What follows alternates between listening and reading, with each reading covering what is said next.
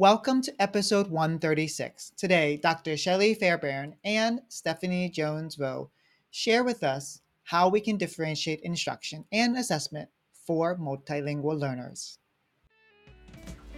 Welcome to the Teaching Multilingual Learners podcast. This podcast celebrates teachers who answer the calling to serve multilingual students and their families. Your beautiful smile, your beautiful life are waiting for you to shine bright. It's never too early or late to start, to rise up and shine. Your beautiful smile, your beautiful life are waiting for you to shine bright. It's never too early or late to start, to rise up and shine. Every cloud has... I once heard a teacher jokingly say that differentiation is something that every teacher knows about, but no one really can do. I think my colleague was referring to the misconception of having to do 30 different lesson plans every single lesson. That would be unsustainable and not actually possible. In this conversation, we put down that myth and share a different, more accessible framework shared in their book.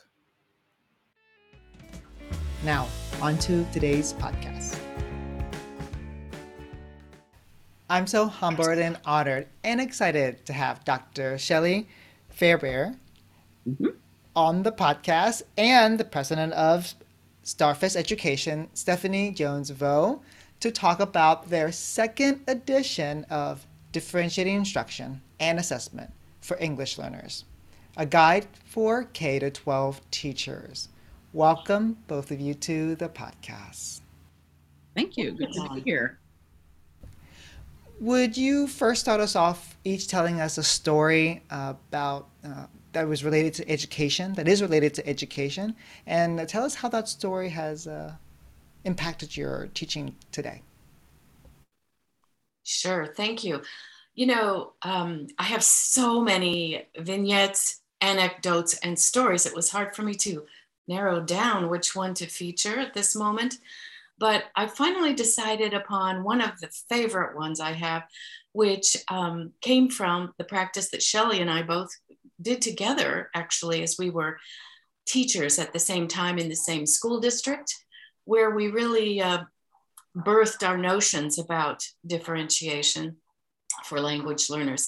And so the student I would like to share with you and that experience is a student who arrived in this suburban,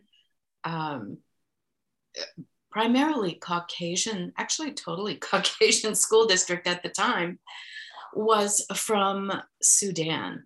And at that time, we didn't have South Sudan, but anyway, he was from Sudan and he was a refugee. So he miraculously ended up in our school district. And it was a challenge to know exactly where to begin. If you might imagine, first of all, his height. He towered over every individual in the school. He also stood out because of his color, because he was the only student of color at the school. His experience, coming from a refugee experience, unbelievable experiences and hardships, dangers and separations, also challenged us to wonder, where can we dig in? And so we decided that, okay, we'll just got to get started and get to know this student from the ground up. And we thought, could we help to cultivate a body of friends for him so that he would have a support system? And first went to the coach of cross country and saying, you know what, we have a new student, wonder if he could participate with you. Perhaps, I don't know even if he wants to run or if he can run, but we need to get started. And the coach said, oh, I'd be happy to take him under my wing, and we're off. So that began to happen. It seemed to be going quite well until the coach appeared in my classroom at the high school one day and said, Stephanie, you know, if your student is going to come and participate, he's going to have to come to every practice. And would you please speak with him? Because people thought that somehow I could speak Nuer, which no, of course I couldn't. But anyway, yes, I'll speak with him and see what I can communicate. And so I did. And when I had that discussion and I said to him, you need to go to every practice every night. And he said, but Mrs. Vo, I did go to practice. And when I was there, I saw I was the fastest one. And so I stopped going. Okay, all right, I understand that. But in fact, even if you're the fastest, you need to go every time. Right. And so it was as simple as that. He began to go every time. And he gradually began to win friends and influence people. He began to have a network of folks who invited them to their homes and included him socially. They took bus trips together to other track meets. And lo and behold, we're at a cross-country track meet, end of the season, at our school district. And so the whole team is on the field. They're outdoors. They're going to run over field and dale. I don't know if you were a cross-country runner, but evidently there are lots of obstacles and distances involved. So I was at the finish line. Shelley, you may have been there too. I think so, right? And so they're off to the races and we're cheering, yes, go, go, go. And then they're gone for quite a while. And we can see them coming over the ridge finally at the end, and the race is coming to a close. And there he is, our student, and he's leading the pack. Oh, we're so excited. His very first track meet. This is going to be fabulous. And then we notice that he kind of pauses and looks over his shoulder, and he sees his best buddy, Josh, lagging behind him just a bit. And so what does he do? Think about what he might do. Right. He Well, slows down. he slowed down. You bet he did. And he was, before you know it, just running in place and waiting for Josh to catch up with him. And so at the end of the race, here came the first winner, and that was not Josh nor our student. And then came our student and Josh, second and third. Well, yay, that was kind of a good victory, and yet, oh darn it, we needed to refine a few understandings. So what we did was figure out what went wrong. And we didn't actually know, but we did find out, didn't we, Shelley? We found out that in his culture and in the experiences that he had been through, and you've heard of Lost Boys and things that they went through, they needed to stick together. They needed to wait for their friends, and not to do so would inspire great catastrophe. And so you would never think of yourself first. You would never shoot out ahead and leave them behind. And so it was my job to instill in Ruach the American sense of, what? Go for it! Kill! Get over that finish line! You've got to win! Leave them in the dust! And I'm just joking, obviously. And yet it was a cultural misfit, a mismatch that we had to inform and understand and somehow merge together. And so that kind of merging and integration is what I think is at the basis of our differentiation, to know everything you can about your students before you launch in saying, I've got the instructional strategy for you, because guess what? You do not. That's my first anecdote. I think it's really colorful, and what a beautiful story. I mean, my heart just kind of melted for that kid. I was like, you know what? I feel for you, because from a collectivist, I come from a collectivist culture, and we do that as well. We like, it's not about me, it's about us, because we survive together. I think there's an African proverb that says, to go faster, go by yourself, but to go farther, go together. Right? And Beautiful. so Yes, I think yes. your Sudanese student was saying, yeah, I want to go farther, and so let's go together. Exactly. Shelley, would you like to share?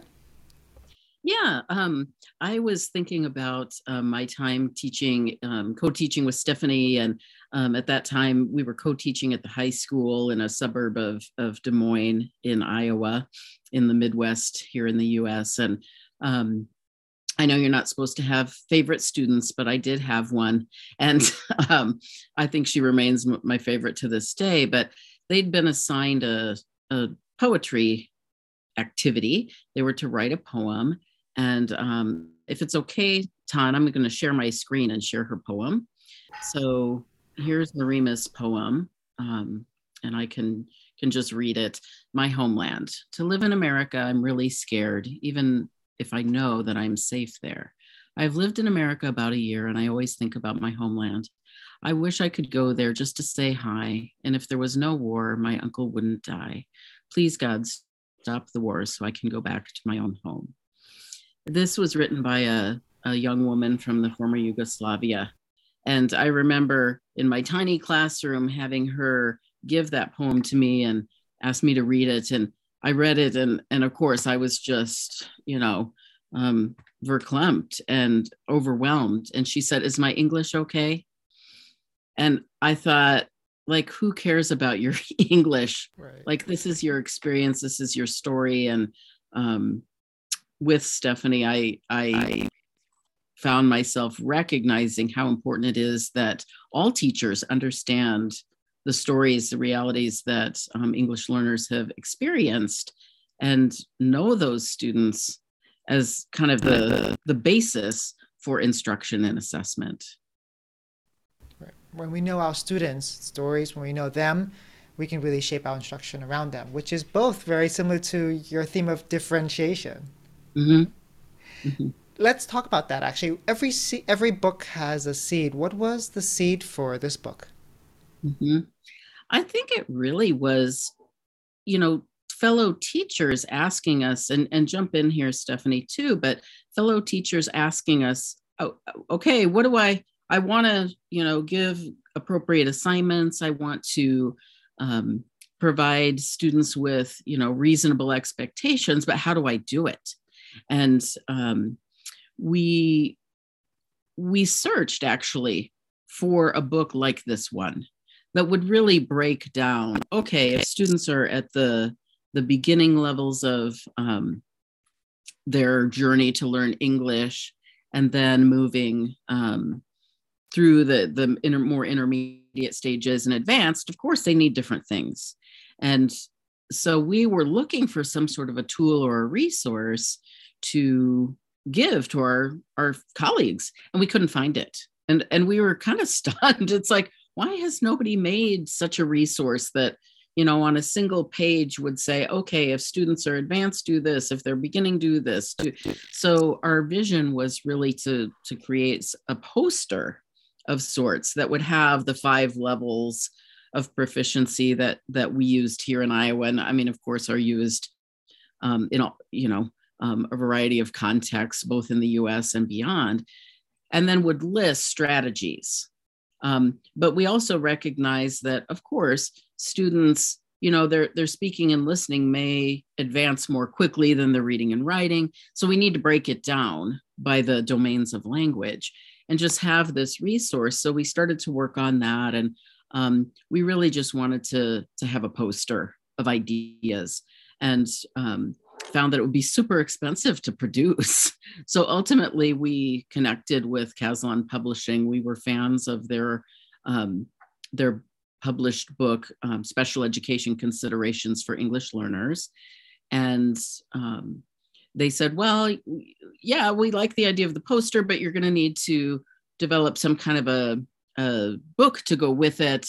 It doesn't have to be extremely long. So we estimated 80 to 100 pages. And I think the book is 300 and some pages because we just found as we got into it, well, it's much more than the levels of proficiency. It's also knowing the students and considering so many what we called relevant student factors. So we did end up with that tool, the poster that we could give to our colleagues, but also a lot of guidance in the book about how to think about and get to know English learners of all different proficiency levels.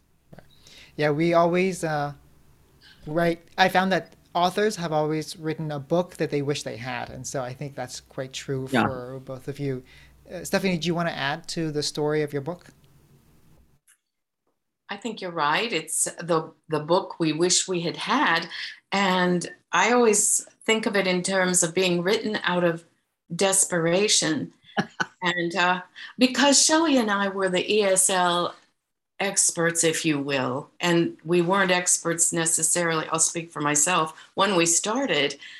But what we went through with kids who were from, starting with 6 students in the entire program, has grown to several hundred during our tenure, from maybe 35 languages, really expanded our ELL muscles. And we felt that as we mentored our colleagues along and getting an idea about how to support these students, we also learned a lot in the process and collected lots and lots of stories. Well, I hope to hear those stories as we continue to talk about your books. Your book, sorry. So let's talk about the first chapter, actually. Can you please talk to us about what it means to differentiate instruction for ELs? Sure, I'll start that one off. We are from Iowa, and it's no secret that Iowa is famous for its successful farming. And so I like to make this analogy. With family roots that are deep in farming, I can speak to the great care that's taken with fields before you can actually start to plant, before you set the stage for successful and bountiful yields. You need to do noticeable and considerable preparation. You need to move the large rocks that have accumulated in the field over the past year. And I know this because I've done that. I've lifted those heavy rocks without a plant in sight, but moving those boulders. You need to prepare the soil and till the soil, turn it over, freshen it up. You need to apply something that's going to encourage those seeds to germinate. You need to aerate. You need to have the pH of the soil tested, so you know that soil inside and out. This is before you even have a bag of seed corn, ready to plant. And so similarly, Shelley and I really know the importance, and many of our colleagues, I've sensed that we're preaching to our choir here, also know this, the essential nature of getting at the root of what's different about this language learner that is not the same here. So just to point out a few that we discuss in the book, we have, of course, refugee and immigrant students who may bring a host of different characteristics with them that need to be understood and factored in. We might have students who are children of professionals hired by corporations who are working maybe temporarily, or maybe they will be permanent. It's a mixed bag. And so they may be on grade level in their first languages. They may be on grade level in English as well. We don't know what their receptivity to learning in English actually is yet. We have students who speak languages that use the Latin script, the same as in English. And increasingly, we have students who do not. Even the directionality and the font, everything different about their writing. And so speaking in terms of bringing along colleagues in understanding what a language learner needs helps individuals such as those who might be at the elementary levels or certainly secondary levels, teaching reading, understand what needs to be done. If we're not writing in Latin text, somewhere along the way, we need to learn how to form those letters and which direction they're going to go. And perhaps we haven't discreetly broken down the instruction of reading to those fine points for all of our colleagues to understand.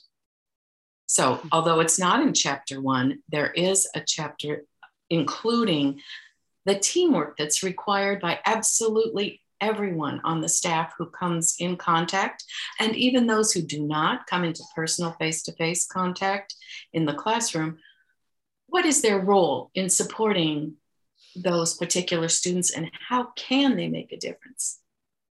So that's the beginning, I would say, of chapter 1. And then chapter 1 is an appropriate place for me to share the analogy of the sifter. So if you can imagine a sifter, and I have a sifter actually, I didn't think of showing it to you, but imagine I have a sifter here, right. And it's got 5 levels in it. And my sifter actually does, just representing the levels of language. But if you think of pouring all the content you want that a student to understand for a grade level into a sifter, and there it is, all of it. And you serve it up to that student and you say, here you go, do it, learn it, have it. A student that's on grade level and is a native speaker of English will be able to manage it. They'll figure it out. They'll get it done. They'll do what you've asked. But for example, if you serve this sifter to a student who is, since we're on level 1, we'll talk about the level 1 student who is just beginning, serve it up to that student, and we have totally discouraged and inundated them with incomprehensible input, and we need to do something. We need to differentiate. Right. And so we need to squeeze the handle, and out of the bottom of the sifter will fall some language load, some things that help it to become a little simpler for the earlier developmental levels to grasp. So we've squeezed it once, so we're at level 4. We're going to squeeze it again. We've released more language load. We're at level 3, and so on, level 2. And one more time, we're at level 1. Look in that sifter, what's left? Well, not as much in terms of volume, but in terms of amount to understand for that level 1 student, it is just right. And so we found a good match. This is what's left that they're able to engage with, learn, understand, manipulate, speak, and from there, we build tasks around that level and gradually scaffold them upwards. We can do it all based in the same content, in the same grade level, but we differentiate according to the language level that they're able to actively engage in. And we hold them fully responsible to demonstrate what they're able to do at that point. So in a nutshell, the sifter kind of explains the notion of linguistic differentiation, which Shelley and I believe. Shelley, would you like to speak to how it's different from differentiation, such as the wonderful work of Carol and Tomlinson? Mm-hmm. Yeah. She talks about content, process, product, environment, right? Mm-hmm. We're talking about language. So we're hoping, like ideally in that sifter, even if you're at level 1, there's still the content. Those content standards are still in there. Now we recognize that this gets complicated when we're teaching English language arts, right? Because the content and language, it's the same thing. And so, we acknowledge that. But let's say that we're teaching a science concept, we're teaching the water cycle. We can remove through that sifting process, and Stephanie's sifter has those 5 levels and a little handle that helps, sort of mix up and separate out the contents of the sifter, flour, whatever it is. We can reduce the language demands of the lesson, but we keep the water cycle in there. So we're still talking about, the clouds, the rain, the evaporation, that's there. And we're not saying with linguistic differentiation that you would never teach academic language like evaporate to a student who is in the beginning stages of language learning. You still teach them the word, but you've given them images and video, I don't know what all wonderful scaffolds and supports teachers listening would provide, but the student is able to understand that water cycle concept without having to read a chapter in a textbook or something like that. So they can achieve the content learning without having to have, as Stephanie says, full mastery of the language. Right, right. Does that help? Right. And I would add to that in that Zifter at level 1, we maintain the higher order level thinking skills. Mm-hmm. We make it possible for students to express their understanding, to demonstrate understanding of content using a host of different strategies, which we also describe in great detail in the book. Now, people who might know the first edition of the book from 2010 came with a giant wall poster for teachers. And there was a section on that giant wall poster that provided instructional strategies and then also assignment and assessment strategies, just bullet point after bullet point that were differentiated according to levels. In other words, what students might be able to access. This particular edition, the second edition, is now accompanied by a development in the poster, which is this, and this is called the differentiator. This is everything that was on the poster, but it is in a format which is manipulative. So you can open, and here you have a student represented, and these are the domains: listening, speaking, reading, and writing. And this is all for level 1.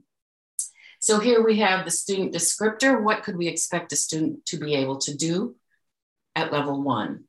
In listening, they're color coded. So by domain, you can see student descriptors. And then the middle column, assignment and assessment strategies, broken down by domain. Here are some suggested ideas for a level 1 student. And by the way, we suggest teachers add their own favorite strategies. If they don't see them here, it's not non-exhaustive, but certainly a good start. And then over here, we have the instructional strategies for teachers to try. And I think it's evident this was designed for our colleagues who were content specialists at the high school, or certainly at the elementary schools, because we were K-12. They were also specialists in teaching reading and various math and what have you, but had virtually no preparation for teaching language learners. Now, I'll just give you one foreshadowing into how this works, because every level is represented here. So if you know the level of your student, you can see them represented on one page. For example, say you have a student whose listening level is a 2. You turn the page and you can represent the 2. Speaking, it's going to be 3 because that's often higher, right? And then we'll have reading, which is often, and writing. They're both maybe 1-1, just as an example. So a teacher can identify a particular student, and then based on the data that they've been provided, they can represent that particular student and see a range of ways for them to get started and consider what that student might need for support to move forward. So that is the differentiator. And I think this was born of teacher suggestions, wasn't it, Shelley? After we'd done a number of professional developments, our teachers were really involved in, teachers in a lot of places were very involved in working with the publisher to come up with that differentiator. Mm-hmm. Where can we get that? I'm sorry. The differentiator comes with the book, or you can order the version that has the kind of the wall poster. So either option is available for teachers. Sometimes teachers will get the version with the wall poster and maybe put the poster up in the teacher workroom or something. So, a variety of teachers can access those strategies. I mean, I could tell the intentionality behind that differentiator because it's a flip book. It's not like you don't have to read the 300 pages that you wrote. You can. The test manual, right. So accessible. So when I share with teachers Carol Ann Tomlinson's framework, they make it's quite accessible, but they always often ask, do I have to do 30 lessons for 30 kids? Like how do you answer that? No. No. In a word, no. No, and we would never recommend that. I mean, I think Stephanie's maybe a better multitasker than I am. But if I were working with students with, all 5 levels of proficiency, that alone is a lot to keep track of. I know that the WIDA Consortium recommends, when it's feasible, to kind of group level 1 and 2 together, level 3 and 4 together, level 5 maybe separately. But likely, we're hopeful that many teachers wouldn't have students at all 5 levels. They may have students who grew up speaking English, and I'm speaking of the local context here in the U.S., of course, ton. But they might have those native speakers of English, and then they would have some English learners that maybe are at the beginning level, and then some that are more intermediate. And then the advanced students, maybe they are grouped with those native speakers in terms of expectations. But what teachers tell us is that as they think about the scaffolds and supports that are really necessary for students at level 1, they recognize, well, why wouldn't you give that to everybody? For example, a graphic organizer, or the visual representation, or the manipulatives, or the demonstration. So it becomes much less a multi-ring circus, so to speak, and something that can be offered to a group of students that are at different proficiency levels, but it's meeting the needs of all of the students. It's not going to hurt that native speaker to see a demonstration, to watch a video. In fact, it's likely to deepen their understanding as opposed to listening to a mini lecture or reading a text. And of course, teachers do more than that. We recognize that. But we're all about simplifying. We also encourage teachers to carefully think about, let's say you do have all 5 levels and you've got, you've got a writing assignment and you differentiate that out. And there are examples in the book. Use that same set of expectations for all of your writing assignments with adjustments. So it's not, a rubric. We've got some recommendations in there. How do you score student work? I'm looking forward to presenting at TESOL about differentiated scoring rubrics. But once you make one, those are hard to make. Keep using it. Don't feel like you have to reinvent everything all the time. We also encourage teachers, particularly those classroom teachers who are newer to serving ELs, pick a unit that you hate to teach because the kids don't get it, and start with that, with differentiation. We hear teachers tell us that, I have native speakers that are level 3 in writing.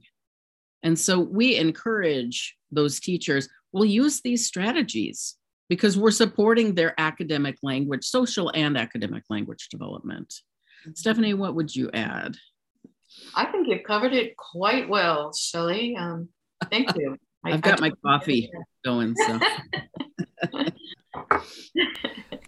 Well, I think what you're saying is the things that we are doing for our ELs to raise comprehension, to structure output, to stimulate engagement are the same things that can be used that support more fluent students, more student English speakers, or students who come from English speaking families, right? And so, right, because I think students are academic language is a second language for all students.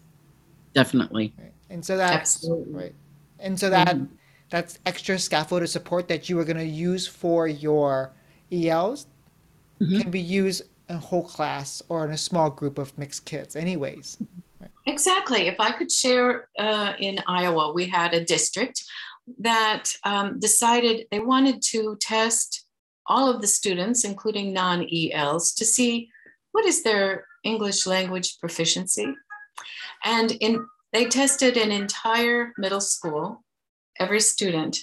And what do you think they learned about their non-English learners? On the English learner proficiency exam, they were not proficient either. And so, wow, this gives us permission, right? This gives us a mandate. We've got to teach to students to push their language development as well, with academic language, with structure, with verbal and written conventions that we then hold them accountable to produce in their writing and their speaking. And it kind of tips over the apple cart in terms of teachers thinking about, am I clear on my expectations for whatever this task is? That's the beauty of the rubric, that it is objective, and we only assess that which we teach, not which accidentally this student might come in knowing or able to articulate or write. But we teach it, there it is. It might be posted in the room for reference, hopefully. And we hold students to that. I mean, I think as you were talking, I was thinking about my students. There was a class where I was teaching students about the water wheel, which is part of the Industrial Revolution. And an activity I had my kids do was explain each of the parts of the water wheel. And I thought that was pretty clear instructions because we just watched the video about it. I saw my students struggling, and these are like my fluent students who are quite fluent. And I was like, oh, wait, I think the strategy that I'm using with my student who's not quite fluent would benefit everyone else. I paused the class and I said, okay, I'm going to share with you a screen that I'm sharing with this other student. It's all the parts of the water wheel labeled. Now I want you to go try this activity again. And miraculously, they were able to do that. And I was like, oh, that's because my instructions were much clearer and they were scaffolded. And the differentiation that I provided for that student, well, all the students could have used. And I think, I know, Shelley, you like Brene Brown, and one of my favorite quotes of hers is, clear is kind. And when we are clear to students, we are kind to them. In particular, was when we are clear without instruction. Exactly. Yeah, I couldn't agree more. And in fact, I mean, here I am teaching at Drake University. I'm working with future teachers, and the bulk of those students grew up speaking English and are monolingual in English. But yet, when we're talking about new concepts, they need a sentence starter. They don't know how to use certain terminology correctly. So, if college age native speakers benefit, how much more would that sixth grader benefit from that kind of academic language support? Speaking about, you talked earlier about content and language. So how do we teach content and differentiate for content and language for diverse learners, which is your chapter 3? Yeah, we in chapter 3, we've got different views of how to do this and speak to the importance of teaching literacy, as Stephanie alluded to. But we've got sort of a triple Venn diagram that helps teachers to consider, okay, we've got the student's language level, we've got their background characteristics, and then we've got the content standards. And so the overlap of all of that sweet spot is where appropriate expectations lie. And so if we're going to set those expectations that take into account the student's proficiency level, the content standards, the background characteristics of the student, then we can employ backward lesson design. Think about, okay, here's what I'm going to have students do in the middle. And then what kinds of instructional strategies do I need so that they can be successful on that really targeted assessment? So we do, of course, borrow from the work of others with the backward lesson design, but we're thinking about all of those different factors coming together. We do know that sometimes students have gaps in their content knowledge. And so we may need to, as Stephanie likes to say, back up the train and, do some support with background knowledge. So sometimes we do need to modify the content standard, but in many cases, we can just maintain that content standard as it is. And by taking into account the language proficiency and the background characteristics, then we can come up with ideas. And the book does have, listeners may be wondering what's in that book, because it's all on that little flip chart. Like, what did they do in the book? Well, each of the chapters that targets strategies from the flip chart or the poster includes examples and explanations of each of the strategies. And then there are examples of differentiated assignments and a rubric and so forth. So teachers can see, oh, okay. And as Stephanie says, then, they look at the example and, permission granted, use this, but then expand on it. Teachers often come up with way better ideas than are in the book. Oh, I wouldn't do that, but I do this instead. And so it's sort of a springboard, I think, for teachers to recognize, hey, what you know to do, what the kids need, do that. Mm-hmm, mm-hmm. Exactly. And I would say at the beginning of chapters as well, we begin with 5 scenarios, specific students based on students from our practice, and they're named, and then their characteristics and background and some facts about them are laid out, and they represent each of the 5 levels. So teachers may see the student they have in mind, they may see that person reflected in those scenarios, and then follow what is suggested in terms of instruction, tasks, assignments for a particular student. But that's a consistent structure throughout the book.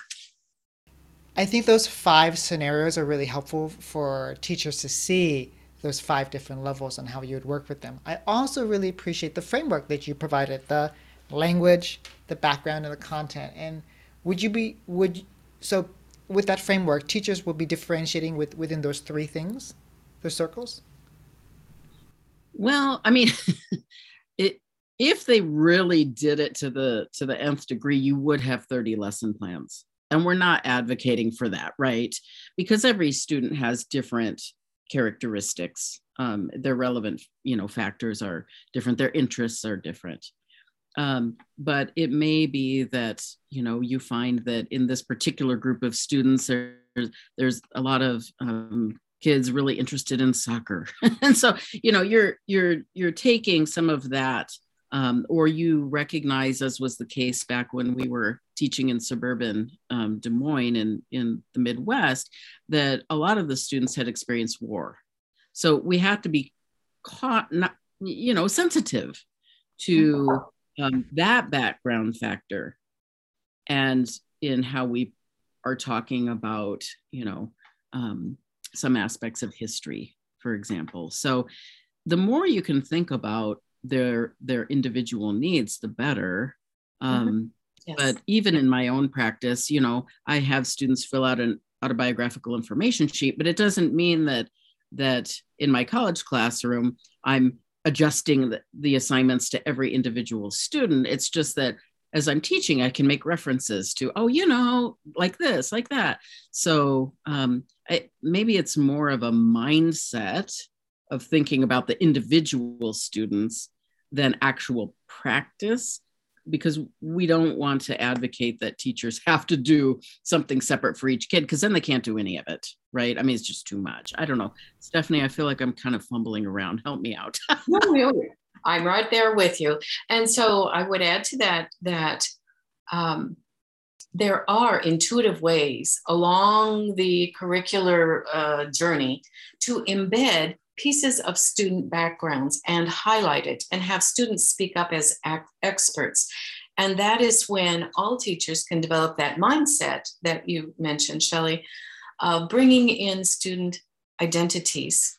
And I know that Jim Cummins and Paula Marcus and others are very well known for the identity texts and multimodal sort of work that students can create that really positions them as experts in the curriculum, and they can share about their backgrounds, their families, their cultures, their whatever it is. And, even in our context at that school district, Shelley, I'm thinking about the social studies teacher who was at the high school. And it was a course on world history. And at the beginning of the year, I'll recall, in response to our influx of language learners, these teachers got together and they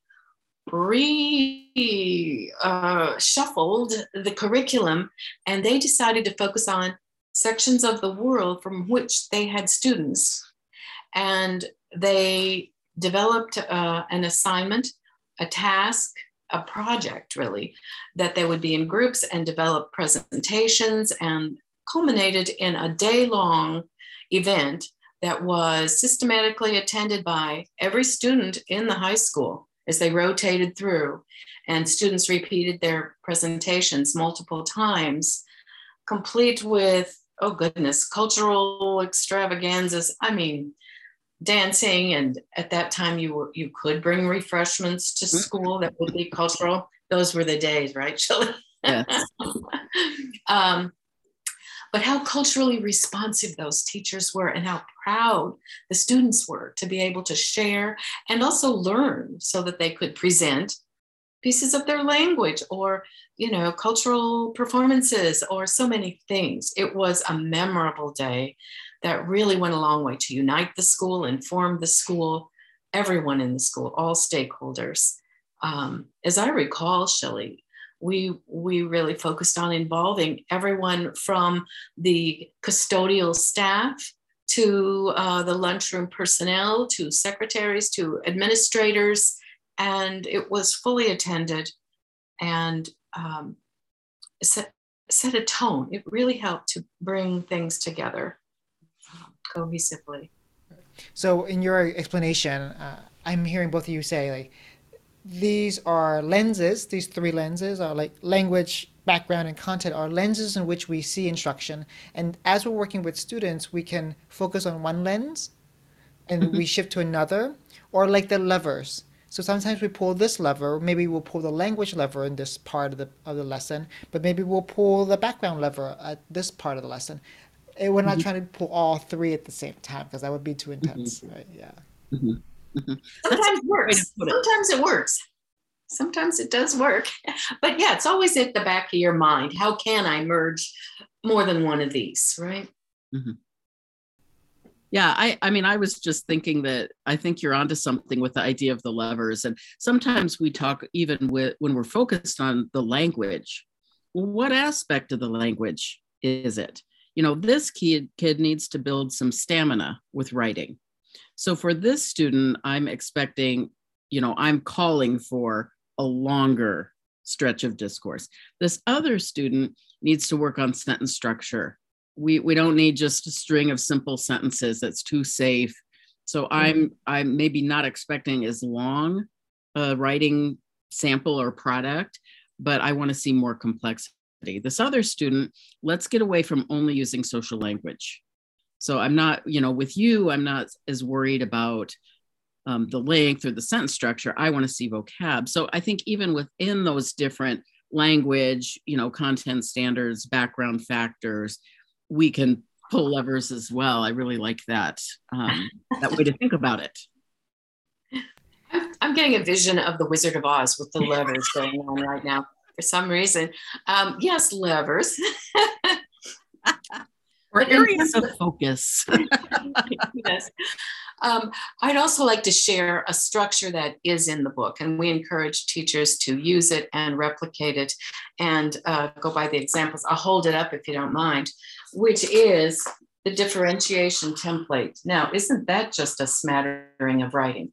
But what it is a 3-level division of how to backwards differentiate a lesson. So the middle, or rather the top, is what is the assignment? So we would have the standards-based content or topic from the curriculum. What is it? We'll write that right here. And then for level 1, 2, 3, 4, and 5. And this is the non-ELL. And then we have, and what are the expectations that we could expect at level 1, 2, 3, 4, 5, and non-EL. And finally, with each of those levels, what scaffolding or support might we offer? So this works for, start with a blank one, begin over here with your full expectations and fill that in so we know what are we expecting and holding students accountable for exactly. Now, in my experience, some teachers have said, well, I'm not sure, but I'll know it when I see it because I know good work when I see it. Mhm. That is not helpful. And that does not provide any guidance for students along any other levels of development on what they need to provide. And so it's helpful for teachers to know what they themselves specifically need at those levels. And also, if they know that, they'll know how to push the student upward to the next level, which is very key in the concept of differentiation. Not just, oh, good, we're level 4, goodbye. Mhm. No, we need to get you to level 5. Mhm. And there is differentiation to be done at every level. Well, speaking about your levels, would you share an example of a lesson where you would differentiate for beginners and then so level 1 and level 2? Because now we currently have lots of influx of students who are coming from other countries, and so I think teachers would love just 2 examples, one from a beginner, a level 1, and one from a level 2. Well, I have a beginner idea. Shelley, is that all right, or would you like to? Yeah, no, please go ahead. Okay, it occurs to me that we had high school students who were enrolled in credit-bearing classes, and one of the classes was speech. This might sound like it wouldn't be a match, and in some ways it wasn't. And so this was when I say we wrote the book out of desperation. It was desperation for things like this, for the speech class. And so we had students who were Chinese, Vietnamese, and they owned a restaurant in their family. And what these girls did at the restaurant, among other things, was prepare the linen napkins, and they folded them into exotic designs. And, they were ready at every table when customers would come in. So the assignment was a process speech, and we needed to figure out, all right, what is the structure for conveying a process? We needed a verbiage such as first, or, in order to, and next, and after that, that sort of language, which was easy to figure out and could be used by every student for every process. And so we worked with these students to demonstrate the art of the napkin folding for the restaurant, and they were able to participate. Why? Because we knew their background. We integrated what they knew with where they were going, and they developed the language along the way. So that was a true example. Another example for the same class was the rich and tasty Bosnian coffee, Shelley, which there's quite a process, which involves a mlin, a grinder that's evidently ground for hours, so you can get it very fine and powdery. And we were able to have that as a visual aid from the families they brought to school. And there's a lot of accoutrements that go along with the Bosnian coffee. Tiny cups, kashikica, and little tiny spoons, and then the jezva, which is the side pouring coffee handle. And that's another thing teachers can do. Learn a few words in student languages. Some of the most valuable to me included, what, Shelley? Stararish. What are I you know, doing? that's the one I thought of too. What are you doing? Yeah. And logish, which unfortunately means you're lying. But I knew a few, just a few. Slaughterlead, yes, ice cream.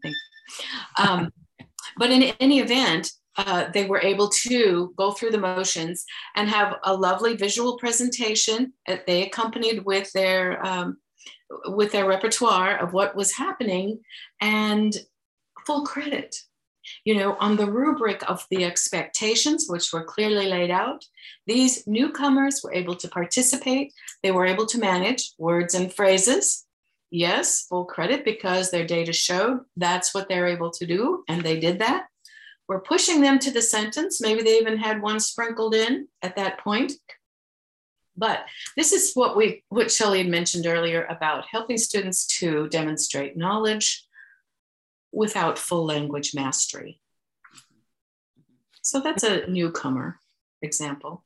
Yeah. And I mean, if we often, when we talk to teachers, think about, okay, what are the language demands of the lesson? What's the vocabulary? What are the sentence structures or discourse structures? What length are you expecting? And so all of those expectations can be adjusted to fit the the data that we have on the students. So we have had some teachers that get nervous and they say, is this watering down the curriculum? Is this dumbing it down? No, this is database decision making. You know that this kid, you've got data that says this student can produce simple sentences. So are you going to expect that student to, produce something way, way, way more and then just say, well, guess what? You failed. Like they didn't even have to do the project. You could have just failed them, save some. So, yeah, right. Why bother? So, it's about figuring out the student's instructional level and pitching instruction right there so that they can move forward, continue on that journey of language development.